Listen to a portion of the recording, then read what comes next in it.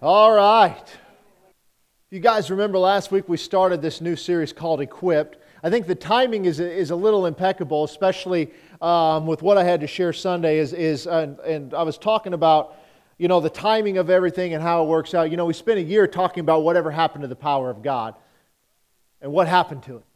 Why is it gone? Where did the church go? Where did God go? Why did He disappear? Why don't we see Him move in the way that we used to, in the way that we read about, in the way that we study in Scripture? And we begin to question well, God, did you change? Did something happen? And then we look at the church today and we wonder, are we truly equipped to handle the situations around us? I'm not even talking about what's going on right now, although that's part of it.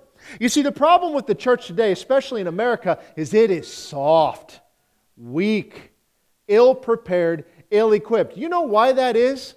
There are a lot of things that call itself church that aren't necessarily a biblical model of church. What do I mean by that? Well, as an example, there was an Assemblies of God church down in Texas. Now, the Assemblies of God is a pretty solid organization for the most part. I mean, every organization has its issues and your weird characters and all that kind of stuff. I mean, it's just the reality of it. It's the way it goes. They even let Texas fans join. Can you believe that? Can you believe that?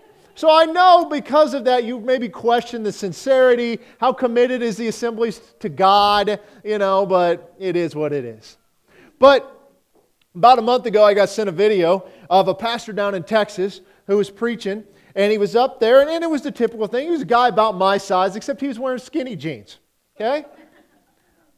Listen, we all got a problem with that, all right? And he's up there, and he's going on, and he was talking about the direction the church was going in and whatnot, and he said that he and the elders of the church for a year had been praying and seeking the Lord for wisdom and the direction that the Holy Spirit was leading them to go with the church when it came to the matters of homosexuality and the LGBTQ and all that other stuff, however many other letters they've added to it since yesterday, okay? And where that the Holy Spirit had led him and his team of elders was that they were going to embrace them, promote them, love them, allow them to serve, and perform marriages. Yep. So now, let's look at that statement. For 1 year, they said that they had battled with this. It took the Assemblies of God's district completely by surprise. They had no idea this was coming. Now let me ask you something. If you are wrestling with something of God and you have spiritual leaders and you're wrestling with it for 12 months, at some point, don't you reach out to your spiritual leaders? At some point? That tells me one of two things. Either they truly weren't wrestling with it for a year, but they kind of had their mind made up where they were going to go, or they're just using words, or that is the worst district in the history of districts when it comes to the Assemblies of God, because they're inept. That church is no longer affiliated with the Assemblies and all of that. But how did they get there? Well, you see, we have a malnourished church today, starving for the Word. They're ill-equipped. Are we equipped to handle the scenarios of today? For the things of God. Let's look at this. Let's first of all talk about what the word equip means. It's to supply with the necessary items for a particular purpose. We talked about vehicles being equipped. Y'all just bought a new truck, right? I bet it's got a few bells and whistles on it. No, not one. You said, listen, don't even put tires on it. I don't need them. You know what I'm saying? We get things equipped the way we want them or the way we can afford them. I mean, whatever. I told you guys the story about the lady with the cup holder last week. Wouldn't buy a vehicle because it didn't have a cup holder. Now they're standard. Now they're getting to I got into a friend of mine's car. It was a brand new vehicle. About a month ago, I felt like I was sitting in a spaceship. There were so many buttons on this thing. It's I wouldn't even know where to start. How do you turn it on? It's got a push button. Now, for some of y'all, that may not be that big a deal because they've been around for a while, but that's the first one that Chris had seen. Okay, I still have a key. I kind of like the key. I know where the key is. I don't have to worry about it. They say to keep this. No? Oh, that's true. I do lose them from time to time. I did eventually find that key, though, just so you know. I did about a year later, so that was handy. But he talks about this key fob thing that he sticks in his pocket. And as long as it's there, they can just touch the car and unlocks, push the start button. Well, he learned something, okay? Now, his wife and they live about 18 miles from where their kids go to school, and she came home in this new car. And they were talking, and one of the kids had to go to the school, and so she just decided, I'm just going to leave it running. I'll jump out, he'll jump in, take the kid to the school. You know what they found out? You may not be able to start that vehicle without the key fob, but you can drive it a long ways before it'll finally stop. Because when he got that 18 miles away and they got to the school function and it was over, they went to start it, no worky. So he got to wake his wife up to come rescue them, right? Too many things, right? It's equipped with features that I don't even care if it has. Did you know? Here's the thing. Vehicles used to not have seat warmers. And you didn't know you need them until they started putting them in. And now you're like, I don't know if I could live without it. Well, I was buying a new truck a while ago. I test drove one with a heated steering wheel. I never knew my hands were that cold. But it's magical. I didn't buy it because, they want money for it and I didn't want to spend it. But the bottom line is just like all of these things are a part of it. But you know what are crucial? It's not the seat warmer, not the steering wheel being heated or any of this other stuff. It needs a motor. Darn, you're wasting your time. It needs tires. See, there are some things that you cannot live without. You have to have. And how do you figure out what those things are? Well, you can study the manual would be one thing. Car no go forward with no transmission. The thing is that is the church today equipped with the essentials that it needs to exist in a fallen world? Are we prepared? Are we ready? How do we get there? Well, let's look at 2 Timothy chapter 3, verse 16. It says that all Scripture is given by inspiration of God, and it's profitable for doctrine, reproof, correction, and instruction in righteousness. For what? That the man of God may be complete and thoroughly equipped for every good work. Now, we're going to begin to break this down of what Paul is talking about and telling Timothy, but we know the number one thing is it starts with Scripture. You see, without Scripture, we have nothing that can equip us. We can be incomplete if we don't know Scripture, if we don't study Scripture. Because outside of Scripture, do you realize that you will know nothing about the attributes of God? You can go out and say, okay, it's obvious to me something made this because it didn't just happen on accident. And you can say at times like, you know what, there was some divine intervention there because, how does that happen? Pick any miracle that you want. But without Scripture, you do not know about the character of God. You don't know about the things that He said. We don't know the history of the Israelites. We know nothing about a coming Messiah. Think about that. How valuable is it? But yet today in church, we begin to question the words that we don't like. Because we have not been taught to rightly divide the Word. We've not been taught to stand on the Word.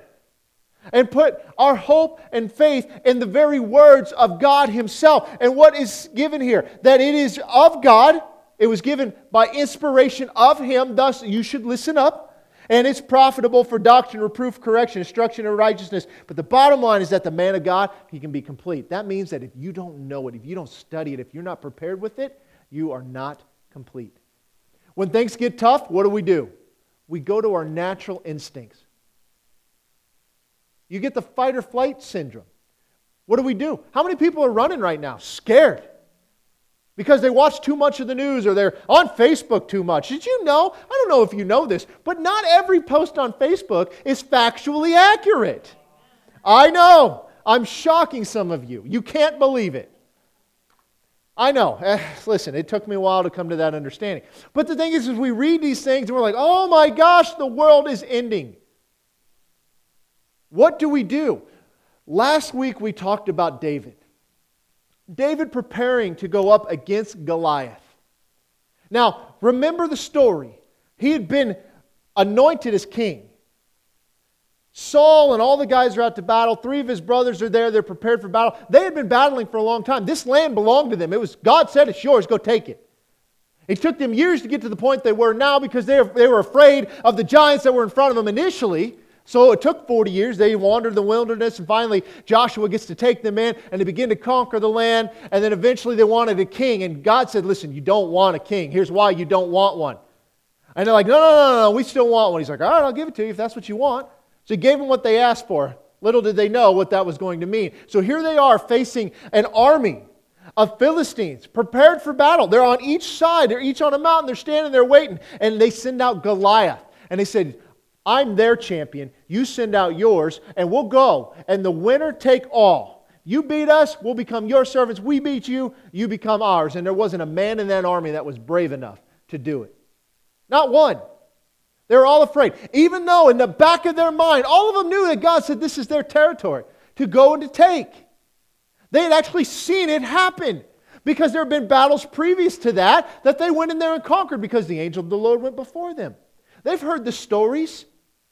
They heard about how God brought their people out of Egypt, crossing the Red Sea, the manna, the water from the rock, how their shoes never wore out. I mean, they've heard all the stories. What do they have to be afraid of? And yet here they are afraid because there's this big dude standing in front of them. I'm sure he was ugly. So, David's dad sends him and said, listen, leave the sheep behind. Go there, take some food, take some cheese. You know, we're kind of bribing the higher-ups. He gets there, and he sees this Philistine standing there threatening the armies of God. And he's like, no, wait a minute. Who is this guy, this uncircumcised Philistine, that he can come against us?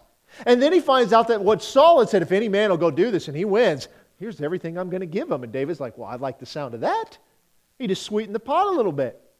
And so David goes up there and he's like, listen, Saul, I'll take him on. David's a boy. We don't know how old he was, but probably 12, 13. I mean, he couldn't have been very old. They normally got married about that age, and he wasn't married.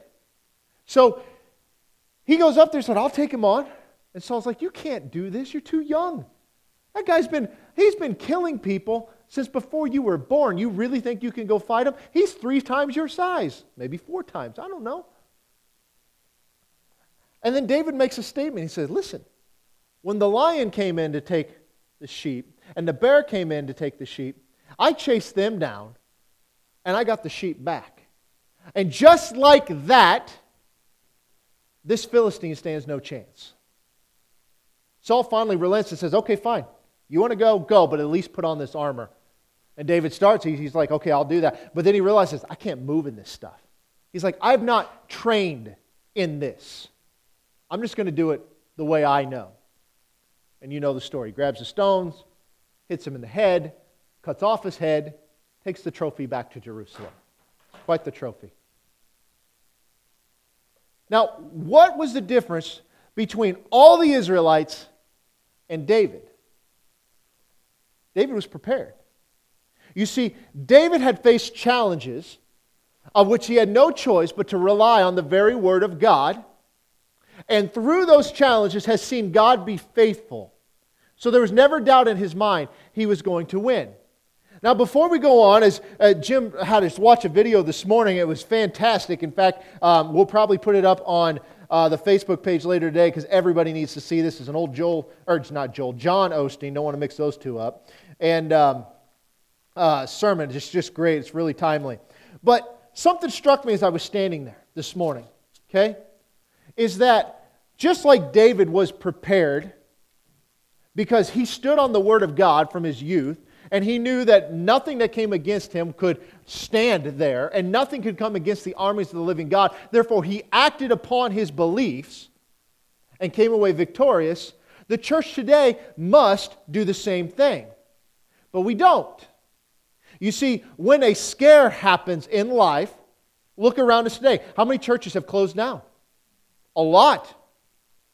A lot. Many of them, because they're just saying, well, listen, the government's just trying to protect us and all that kind of stuff. I'm sorry. It's God's job. We have taken the mandates of the church, of the body of Christ, of the promises of God, and shifted them over and say, okay, government, do your thing. You see, during times of epidemics and pandemics and fear and all of that, the church has always been an essential place where it was a safe harbor where you could come in and find people of prayer willing to stand up and do anything because they counted on the Word. But the church today is ill-equipped. Now, there are churches that don't preach the Word. I just described one to you a little bit ago. There are churches that do preach the Word. But you know what the difference is? Is you find out where you are when you get punched in the mouth. You see, when you're forced to stand on the promises of God because nothing else is guaranteed, you find out exactly where your faith is. Just like David. You know what? You can trust God all you want, but until you go after the bear and after the lion, you're not prepared for Goliath. He was equipped. He was prepared. The trials of life had gotten him there. That kind of rhymed. It was an accident. I'm a poet. I didn't know it. Anyway. But what about the church today? Where are we at today? Are we truly equipped? You see, there's a lot of people that know the Word. They know what it says. But when it's time to stand on it, where are they? When it's time to believe God for healing, where are they? Do they put all their hope in modern medicine and doctors, or are they allowing God to lead them and be the one who makes them whole? When you have somebody that gets cancer, and you're scared and all of that, are we going to put our hope in God? Or are we going to put our hope in modern medicine? I hope that you'd put your faith and trust in God. Yeah, He may use the medicine, but my goodness, where does our hope lie? What about when a financial crisis? Do you guys realize the stock market will crash? It kind of has now, but it's not a foregone conclusion. The good news, guys, they're mailing us all checks. And when those ones run out, they'll print more money and send us that. Isn't that wonderful? Do you realize there are a lot of people that are relieved today because the government's about to mail them a check? Think about that. Where's your faith? What are you putting your hope in? Is God the one that meets our needs? Is it our jobs? You see, it's times like this we'll begin to see it come to fold. Where are we at? Look at what Hebrews 5 says. Starting in verse 13. Well, no, starting in verse 12. For though by this time you ought to be teachers, you need someone to teach you again the first principles of the oracles of God. And you've come to need milk and not solid food. For everyone who partakes only of milk is unskilled in the words of righteousness, for he is a babe. But solid food belongs to those who are of full age, that is, those who by reason of use have their senses exercised to discern both good and evil. What's the key? By reason of use. You see, we live in a country where, frankly, you don't have to live by faith. You don't. Because no matter what happens, we got it pretty good. The church today is soft. Very soft. Because we've never been in a place where your next meal is not guaranteed. You know what's a good country to live in and be homeless? America. Oh my goodness. You're guaranteed food. You can find shelter. And we're a very generous country. You can live comfortably without a job. But go to other parts of the world where that's not guaranteed. Where you can't count on your police because you don't know which side they're on. All around the world, there are places where it is illegal to be a Christian. Should they just go along with what the government says? Well, they say that we shouldn't be born again, or we shouldn't be a church, or we shouldn't do this. Should we just go along with that, or do we stand up for truth? It's not a matter of whether they say we can get together or not. It's the point is that we are not moved by the things of this world. Are we living in that way? And look at the churches today. Most of them are shut down. We're like, oh, we're online. We're just trying to do our part to flatten the curve. Let me tell you something. You know who can flatten the curve? Jesus. He can crush it. But we don't live like that. So we come near to Him with our lips, but our heart is far from Him. You see, it's times like this where we begin to see where our faith truly is. Because, guys, the stuff we're facing today, economically and all of this, parts of the world face every day. We're just soft. We're not prepared. We are ill-equipped. And so as we begin to get into this today, we've got to see is where we are and where we're going. When we talk about it being profitable for doctrine, when it comes to Scripture, we've got to know what that means. We've got to define our terms and whatnot. And so today we're going to jump into the book of Romans. And we're going to start in Romans chapter 3. But here's the thing. You've got to understand what's happening here. Is Paul is making a case for the place of Israel. That God's not done with them. That God has used that nation. It was His chosen people. That's never changed. If you read Romans 9, 10, 11, it talks about Israel's past. In chapter 10, it's present. In chapter 11, it's future. That God in no way took the promises that were given to Israel and said, okay, I'm done with you now. I'm going to give it over to the church, the Gentiles. And never once does it say that. And so Paul is laying this thing down of what does it mean and what does the word say when it comes to being a Jew, so to speak. But I want you to watch this as this unfolds. So let's start in Romans chapter 3 and verse 1. What advantage then has the Jew? Or what is the profit of circumcision? Now let's talk about that. Circumcision, what are we talking about? We're not talking about a medical procedure. We are talking about when they became circumcised, what were they doing? Entering into covenant relationship with God. If they were not, they were not in covenant. You guys understand that? That was the mandate. That was the sign of the covenant. So what is the profit of circumcision? Well, much in every way. Chiefly because to them were committed the oracles of God. Now what's it talking about when it says oracles? The Word. The things that God said. It's the Word of God. I think that marker's dry. It's a good thing I brought another one. See, the oracles of God were committed to who? The nation of Israel. This one's dying too. I'm going to guess that some small children with a similar last name to mine have been playing with those markers. I'll take that. There we go. This is your punishment. Watch this one not work either. But it was committed to them the oracles of God, the words of the Lord. Now what do we read? All Scripture was God-breathed, was by inspiration, was given to them.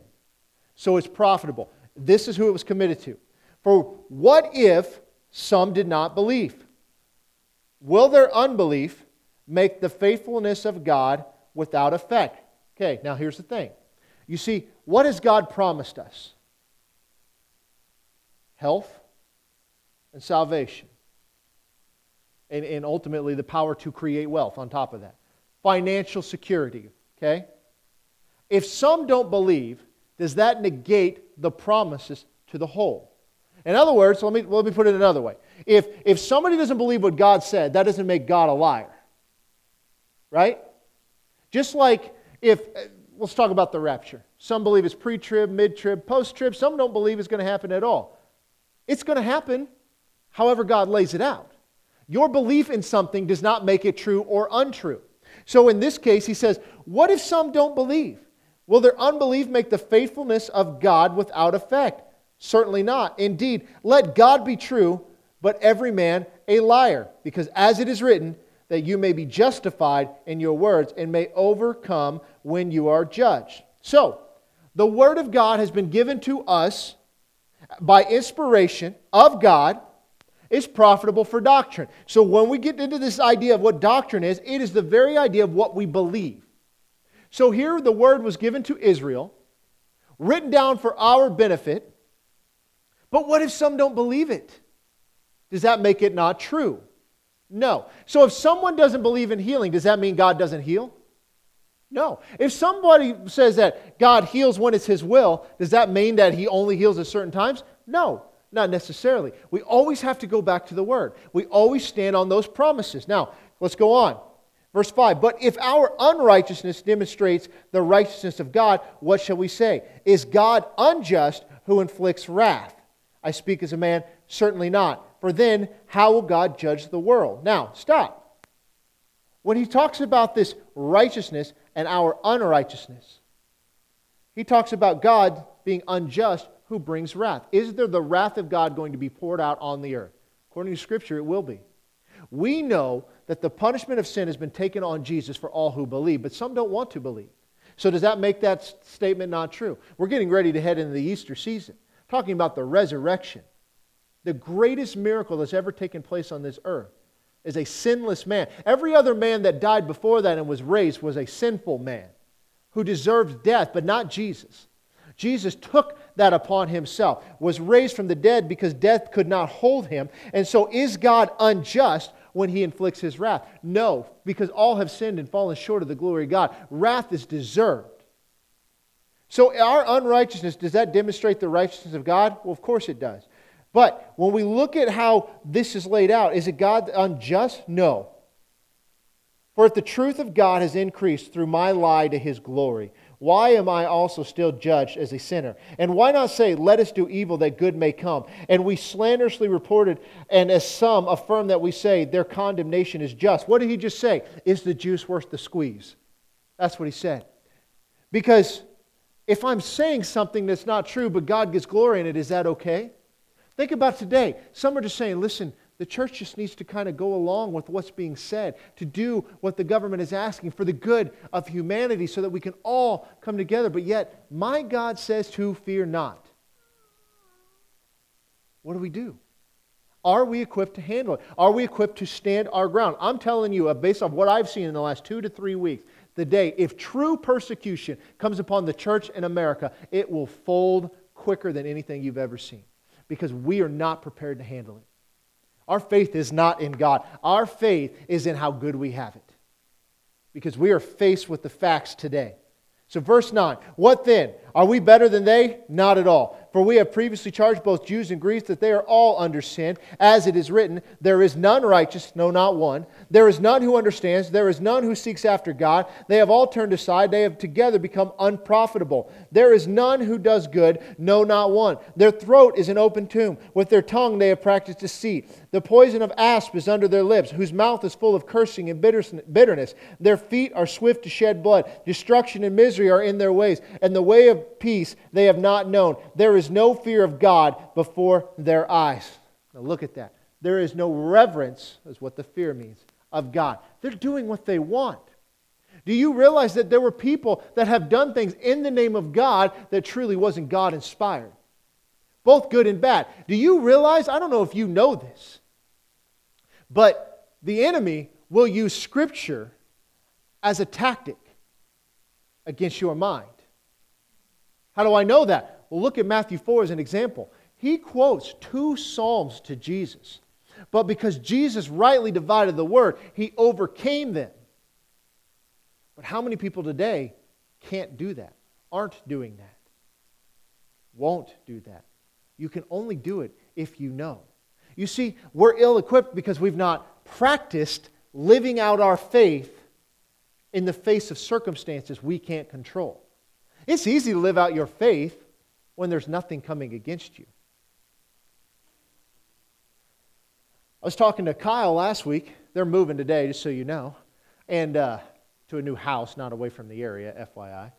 And we're talking about how law enforcement officers, they drill them time and time and time again, and that way that they are prepared. That in the point that they have to draw their weapon, that it's just second nature. Now, my brother's not been a cop for about 5 years now, but he still conceals carry. And he got called out. He's a locksmith now, okay? Which, don't ask me how those two things correlate. They don't. But he got a phone call to go out to Plattsmouth to the river bottom because somebody locked their keys in their truck. It was a white F-250, and it would be down by the river. Okay? So, he drives down there, sees a white F-350, thought, oh, maybe I misunderstood him. He walks up to it. As he gets close to pick the lock, a gun is pulled in his face. It's the wrong truck. Now, his instincts kicked in from his days as a cop, and he had his weapon pulled so fast that the guy had not finished moving his hand up by the time my brother had his gun pointed on him. It diffused the situation very quickly. But he said it was crazy because he didn't pull his gun hardly ever as a cop. He was a cop in Nebraska City. I mean, it just wasn't necessary. But he said it was just like he couldn't believe it. It just kind of happened instinctually. Why? Because he had trained for it. Kyle was saying the same thing. He said a couple years ago that all of their guys got new holsters, and the way the gun was pulled out from the holster was different. So they drilled them time and time and time again until it became second nature. He also told me a story that there was a guy who practiced this with his wife. Now, you guys are going to like this one. But he wanted to be prepared in case somebody pulled a gun on him. And what he would do is have his wife pull a gun, and he would practice taking the gun from her and having it pointed back at her. I'm assuming it was unloaded, all right? I don't know. And he said they did it every week, just time and time and time again. And he said finally one day, a guy pulled a gun on him, and he blinked his eye, and the next thing he knows, he's holding the guy's gun, pointing it at him, because his instincts kicked in. Instinctually, the American church today comes near to God with their lips, but their heart is not in faith. We talk a big game, but we're ill-equipped. You find out where you are when you get punched in the face. There's no fear of God before their eyes. So verse 19, now when we know that whatever the law says is said to those who are under the law, that every mouth may be stopped, and that all the world may become guilty before God. Therefore, by the deeds of the law, no flesh will be justified in His sight, for by the law is the knowledge of sin. So what are we talking about? The very basis of the Mosaic covenant. You see, God has laid out in writing His law and His commandments. And by doing so, He is illuminating the fact that there is nothing humanly a person can do to become righteous before God. You cannot keep those commandments. You will lie, you will cheat, you will steal. Verse 21, but now the righteousness of God apart from the law is revealed, being witnessed by the law and the prophets. And if you've been here on Wednesday night, that is referring to 2 parts of 3 of the Scripture. The other part is the wisdom, literature, and prophecy. So the law and the prophets are set aside as Scripture.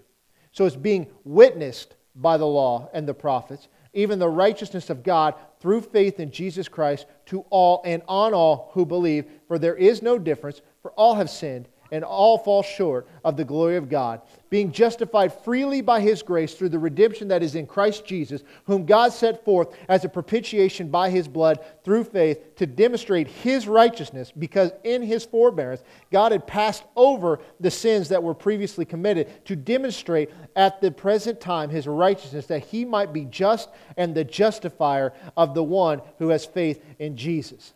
Now, that's a mouthful. He just said that the law and the prophets demonstrate what? The righteousness of God, right? All of that Old Testament demonstrates God's righteousness apart from the law, because it's through faith in Jesus Christ, to whom? All and on all who believe. Are there some that don't believe? Absolutely. Are there some that claim to believe, but their actions don't match their words? Absolutely. That's how you have a church in Texas affirming something contrary to Scripture.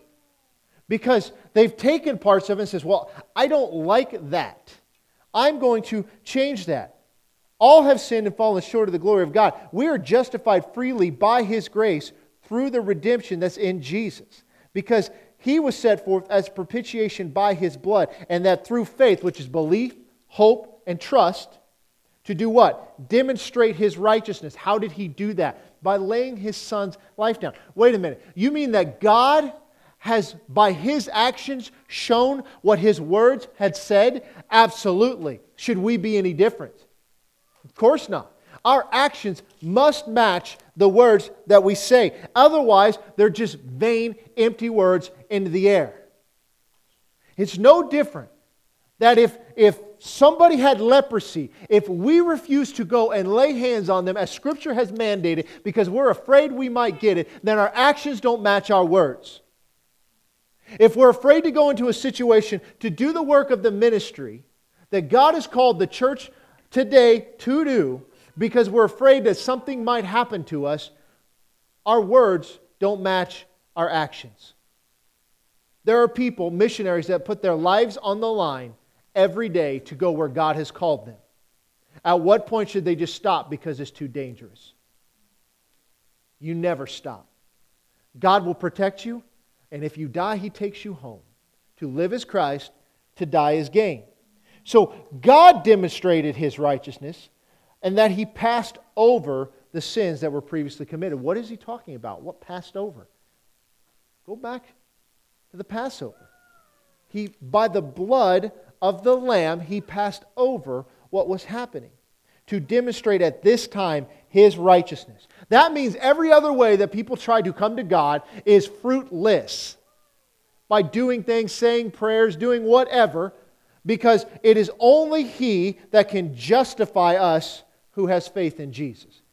That means you're putting your faith, hope, and trust in Him and His work, not what you can do. So where is boasting then? Well, it's excluded. By what law? Of works? No, but by the law of faith.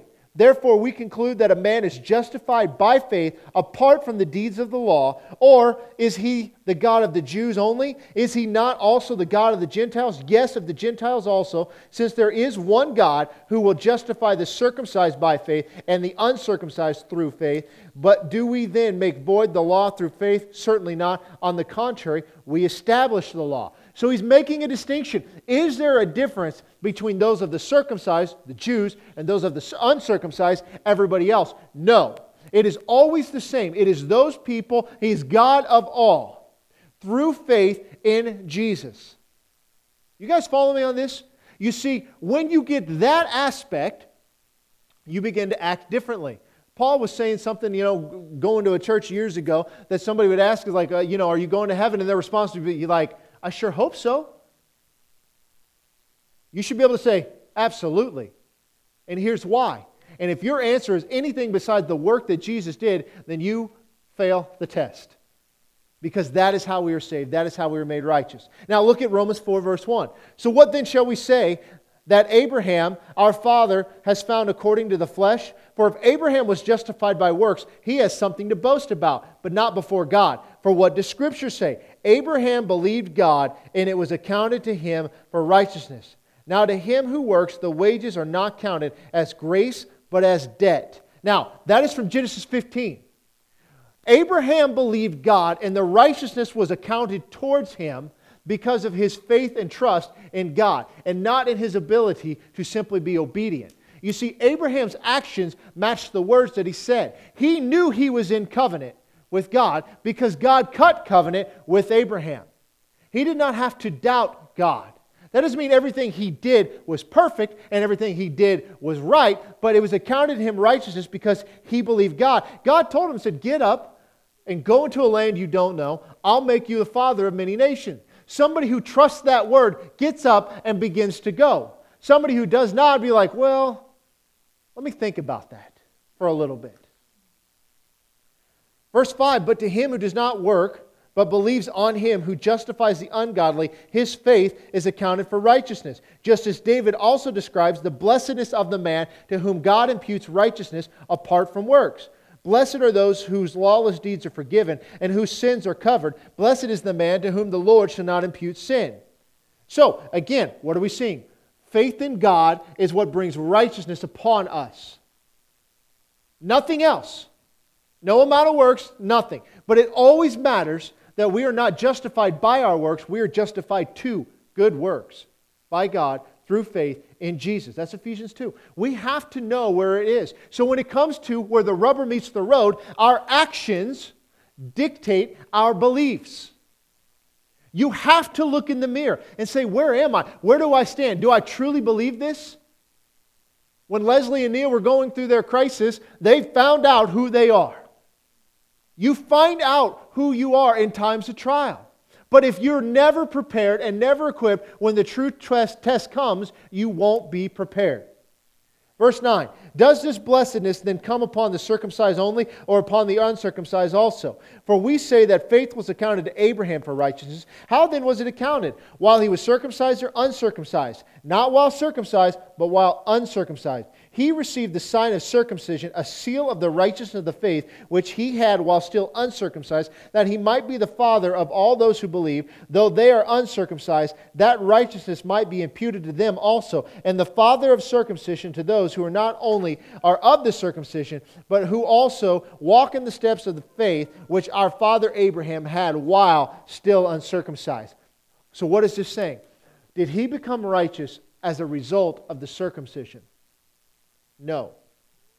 The circumcision was a sign of the righteousness that had been accounted to him and the covenant that God made with him. Also, for everybody who came after him. You see, Moses told the people is that you need to circumcise your heart. You've circumcised your flesh. If that's all it took was a simple circumcision of the flesh, you can do whatever you want afterwards, right? Because once you're in, you're in. We have that belief today in baptism. Well, if you were baptized as a child, then you're right with God. Or maybe at an older age. That has nothing to do with that. That is a sign of the faith that you already have. But if you have not put your faith in God and His righteousness, then it doesn't matter how many times you've been baptized. Whether you were sprinkled or dunked. It doesn't make a lick of difference. It is your faith in God. And because of that faith, your actions will match the words that come out of your mouth. That's why we've been talking about this thing. Words matter. They do matter. Out of the abundance of the heart, the mouth speaks. If people are afraid to leave their house right now, then their faith is not in God. I'm not talking about not using wisdom. I'm talking about a simple fear that people are having. There are people that are staying home, then they are not afraid. They may have other motives, but their fear is not one of them. You see, it's the afraid part that we have a problem with, because our faith and hope is not in God.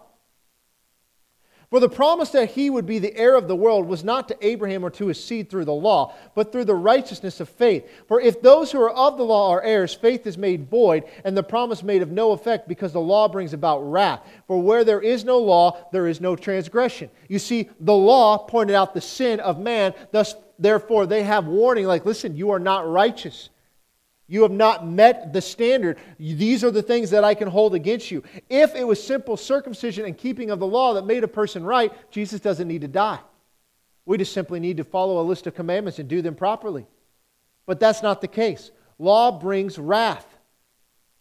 Faith would be made void in any other way. If you have the ability to earn your righteousness with God in any capacity, then you don't need faith, you simply need obedience.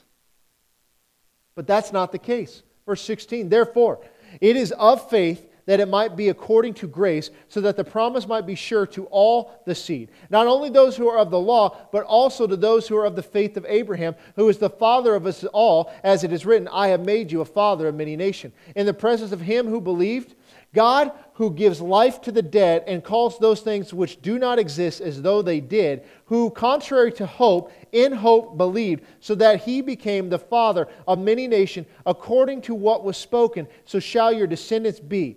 And not being weak in faith, he did not consider his own body already dead, since he was about 100 years old, and the deadness of Sarah's womb. He did not waver at the promise of God through unbelief, but was strengthened in faith, giving glory to God, and being fully convinced that what he had promised he was able to perform. And therefore, it was accounted to him for righteousness.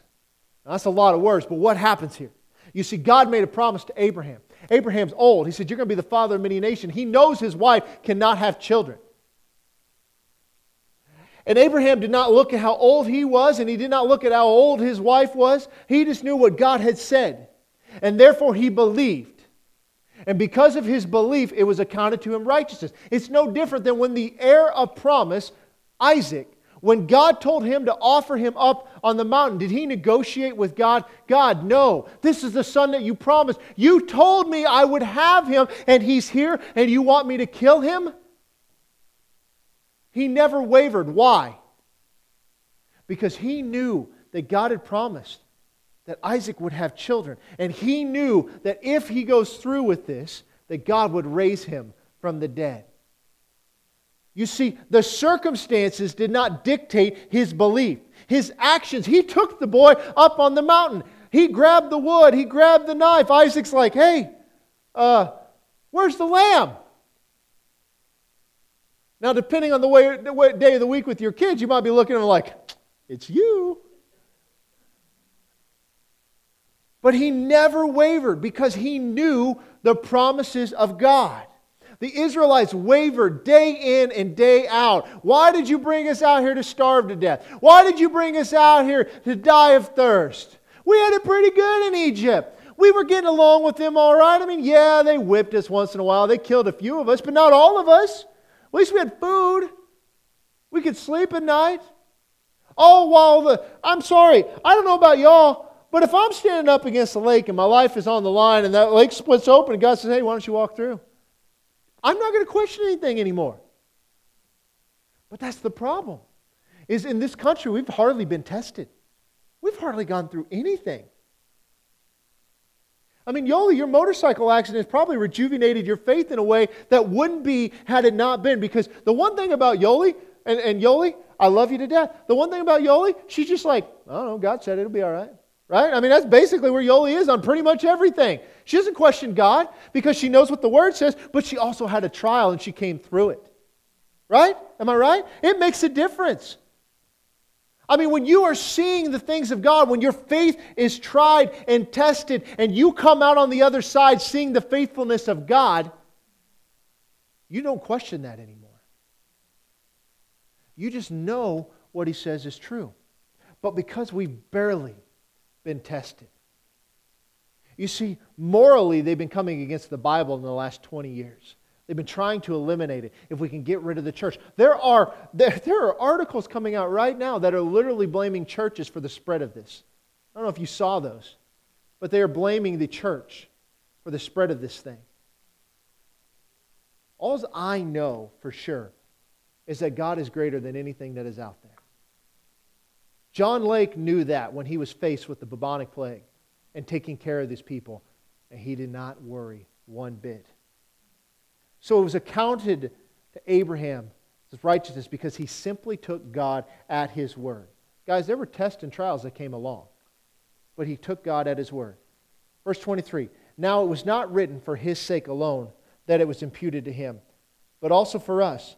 It shall be imputed to us who believe in Him who raised up Jesus, our Lord, from the dead, who was delivered up because of our offenses and was raised because of our justification. Now here's the thing. It was written down that it was accounted to Him righteousness because guess what, guys? It's accounted to us righteousness as well. How did God put His money where His mouth is? He gave His Son as the sacrificial lamb, and then He raised Him from the dead. What did He just say? It shall be imputed to us who believe in Him, who raised up Jesus, our Lord, from the dead, who was delivered up because of our offenses. He was that sacrificial lamb, but He was raised because of our justification. That's why it was done. Our actions have to match our words. We have not been equipped. We've had people that have sat in churches all of their life and yet have never grown. They are, at this moment, they are fearful, they're hiding, they refuse to come out. Some have taken a position like, well, we just kind of need to do anything to get along and just be obedient to what they're asking and all that kind of stuff. Listen, I'm not talking about anarchy. I'm talking about standing in faith.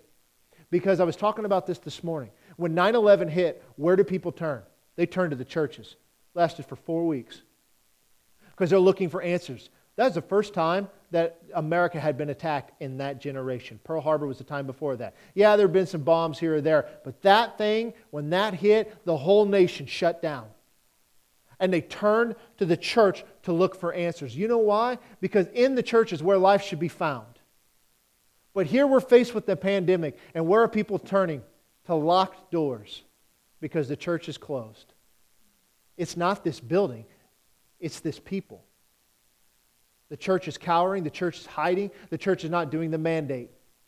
I'm thankful that whatever missionaries came to America to lay out the gospel, that you and I could be here today, did not cower at the face of the Native Americans who were killing them when they came. I'm thankful for that. Those that came before us.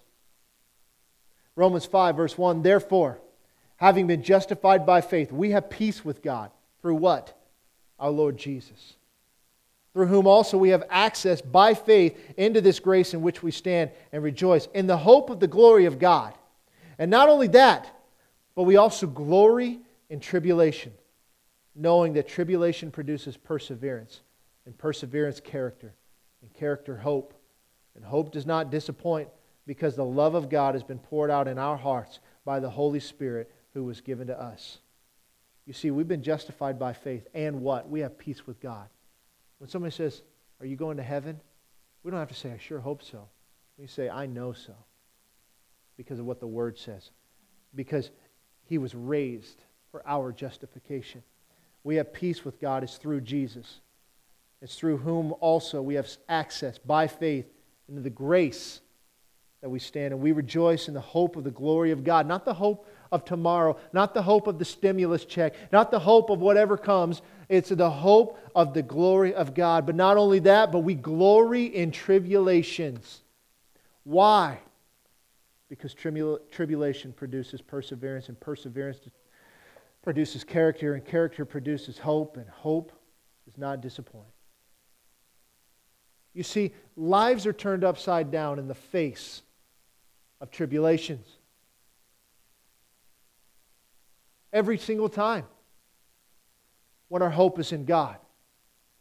I keep going back to Neil and Leslie because that's just what happened recently. But you heard her talk about there were times she began to get down and then a song would come on, or somebody would reach out, or the Lord would give her a word, or somebody would give a word for her. And it was a time to encourage her back up because she was not going to allow the thought life of the enemy to dictate her beliefs. She took every thought captive and brought it into obedience to the Word of God. And the Word of God says that Neil will stand and walk and rise once again. She never wavered. There were times that were harder, but you know what? Through that tribulation, she now has perseverance. She doesn't have to worry. He doesn't have to worry. I don't have anything to worry about. My God will supply all my needs according to His riches and glory through His Son, Jesus. And it's that Jesus whom our faith is in, our hope and our trust. And then we know we are justified because He was raised from the dead. And that love of God has been poured out in our hearts because the Holy Spirit has been given to us. Guys, we have nothing to fear. We will not cower. We will not hide. We will not go along with the crowd and have herd mentality. We will stand up and we will be a beacon of hope and a beacon of life no matter who comes against us during this time. I don't care. There was a time that the church was persecuted in Rome as a result of the church standing up against the wills of the culture. Diocletian went and wiped out all the pastors, tried to destroy every word, every scripture out there because these people, they wouldn't go to the games. And they weren't socializing in the way that they thought that they should. And they weren't doing the things that they thought they should do. So they tried to get rid of them. The day is coming where this will happen. For years I have been asked, how can that ever happen? We have such freedom in this country. Guys, when things get tough, we give up our freedoms for security. The reason the church is soft today is because of the freedom we have. If our lives were on the line to serve God, it would make a distinction between those who are in and those who are out. Right now, we got a bunch of bench warmers that will show up on a Sunday, but their actions never meet their words. And they'll go to church and they'll say some right things, but when it gets tough, they fold, they crumble. The only way you should crumble, you should never crumble, but the only way that you can is if your faith and hope is in something of this world. Because my faith is in God. I don't care what the circumstances is, I will be obedient to His Word. And I don't care what the results may be, because if something kills me, to live is Christ and to die is gain. I know what the Word says. I am not worried and I will not be worried. And I also will not bow to the mentality of the culture. We will stand on the Word. It's easy to say and it's hard to do. But if your faith and hope is in God, then you have nothing to worry about. You sound crazy in times of tribulation. I guarantee you, think about this. If the rapture happened tomorrow, some people are going to know what that was. And they're going to give their lives to God. There's something that's going to be triggered. But all of those who are sitting on the fence will be the first one that will take the mark. Because like, I got to take care of my family. I got to protect. I have to be able to buy and trade and sell and all of that. God will understand. Man, where's your hope? Where's your faith? I think what we're seeing today, guys, is that the faith of the church is weak in America. I think we've all known that in the back of our heads, but we are seeing it come to fruition today. There was a meme that was sent to me. I got it sent a bunch of times. I shared it with a few people. I read it this morning. I'm going to read it again. Because those concerned with what message that the church sends when it doesn't just close. This is from an atheistic Facebook page, one that I follow. I enjoy a little dialogue back and forth once in a while. It's called Science Doesn't Care What You Believe, if you'd like to follow it. They put up some really intelligent stuff. That's sarcasm if you didn't catch up on it. This is what they shared last week. This was Sunday afternoon. $170 billion to the church last year. I have no idea if these numbers are correct. Billions to mosques, billions to temples, trillions to religious festivals and rituals. And when the corona gets here, bang, religion shuts its doors and hospitals stay open. Next time, send money to science and medicine. Be smart. I got asked by several born-again believers that sent this to me. It's like, how do you respond to that? I said, very simply, they're right. They're right. Because when we're faced with a trial, what did we do? We locked our doors. We're cowering at home. The mandate to share the gospel has never changed. It's still required today, even if there's more than 10 in a room, even if you have to go within 6 feet of them. Where's your faith, hope, and trust? I know I'm preaching to the choir on a lot of this, guys, but the thing is that this is the world we live in today. We need to recognize it and we need to rise above it. We need to be those that shine that light of God's goodness everywhere we go.